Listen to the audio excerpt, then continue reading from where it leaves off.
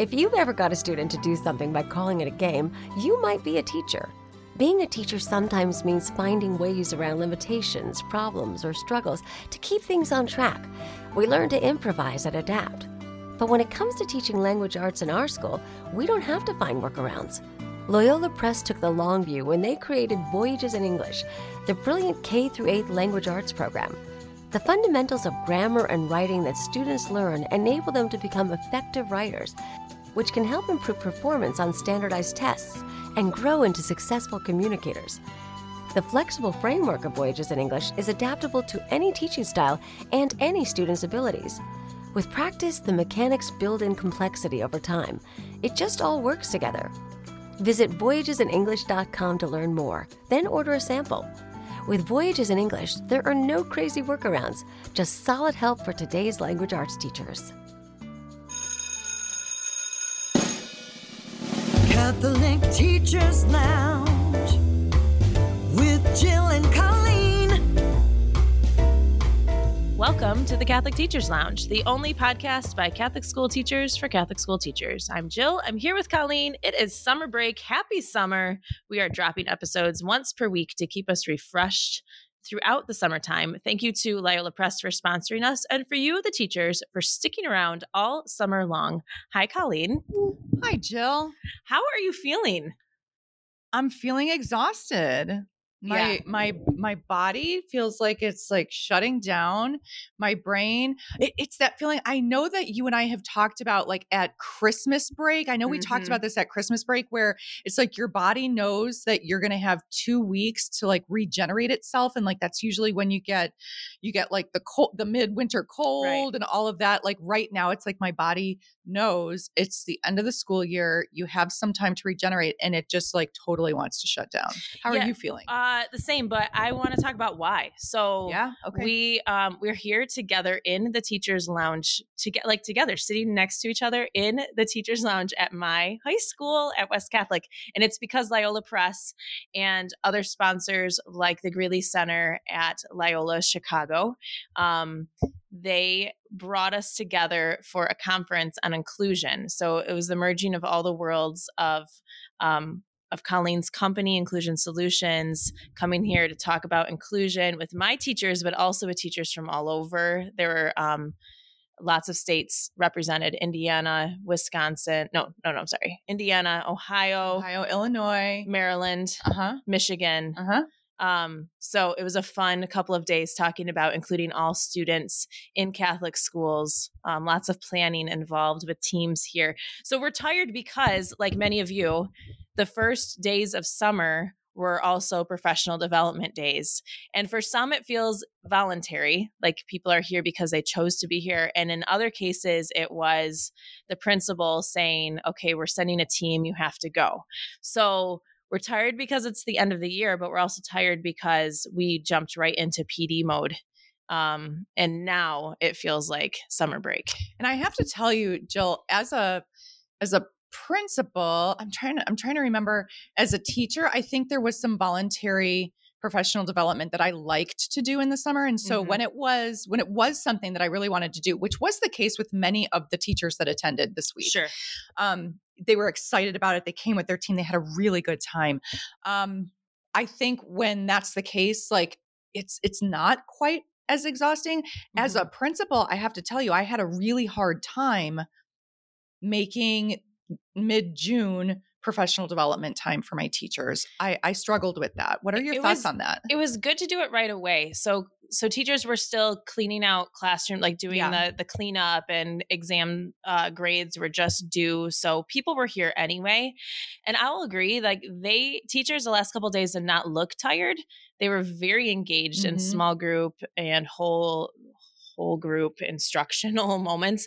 So they didn't look exhausted, but today, like I can hear it in my voice. I can see it like on our faces that today feels like the exhaustion. And so some of you feel that right as students are exiting, and it's emotionally exhausting. I saw this a bit on social media.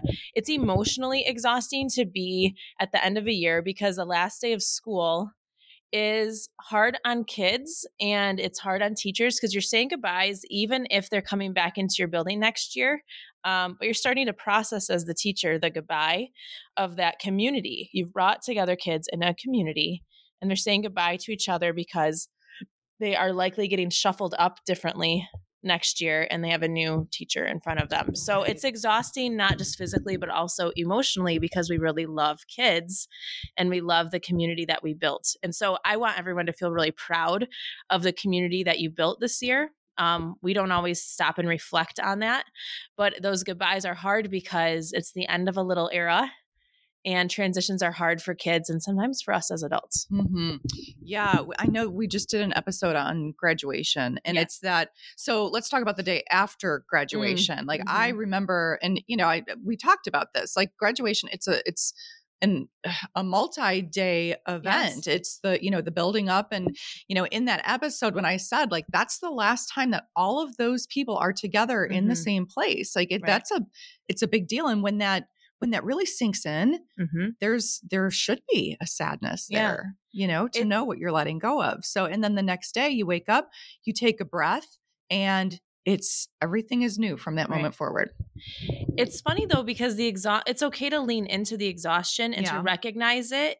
Sometimes what flows out of our mouths isn't the whole truth. It's it was such a tough year. It really wasn't. It was just, maybe it felt that way, but I think the exhaustion doesn't come from it was a tough year or my job is so hard.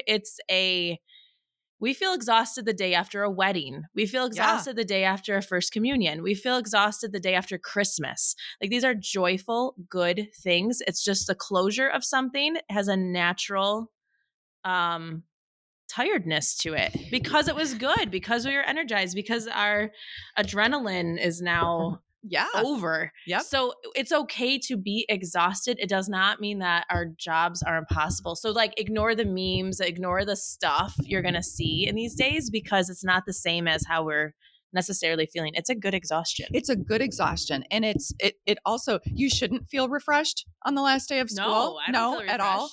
No, that is never a word that I think I've used right after the last day of school.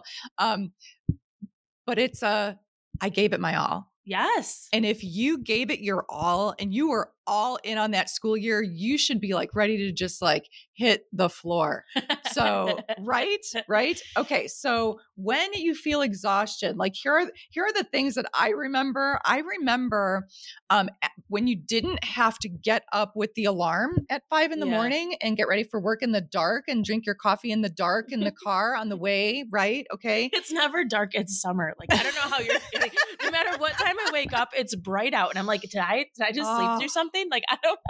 Waking up when the sun is already up. It's scary. A gift, right? I know, right. But it's You're like, is the day halfway over? Why are the birds awake before me? Like, I don't know what to do.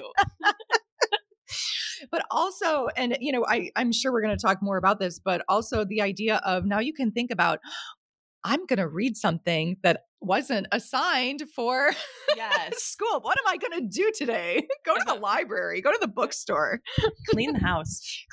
I don't know. That's what I think immediately and I shouldn't. So get rest first before you start. Get rest first. Yes.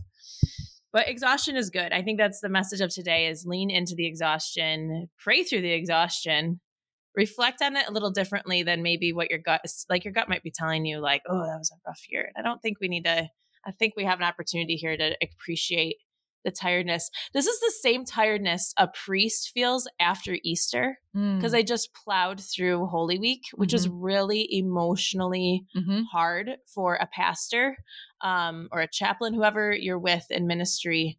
After or music directors, like all those people, like they're struggling as they are supposed to be celebrating the Easter season. And everyone out there who is not a teacher is saying to you right now, oh, happy summer. You're so excited. And you're just so tired that you can't even process. It yet, which is fine. It's fine. But I don't know. Congratulations on a great year. A great school year. And you gave it your all. You gave it your all. I love that. You gave it your all. And I think that's the message as we launch into summer and you hear from us once a week. It'll be a little bit lighter in these topics as we just kind of keep ourselves recharged and starting to think about next year, but also thinking about what it feels like to be a teacher during the summer. Yeah, that's great. Okay, well, there are no bells in the summer, so that's a little bit awkward. We are not cut off in the Teachers Lounge when it is summertime, but thank you for listening. Thank you for being here. Make sure you take care of yourself this summer, refresh and restore your energy, but keep tuning in for more affirmations and ideas from the Catholic Teachers Lounge. We will see you next time.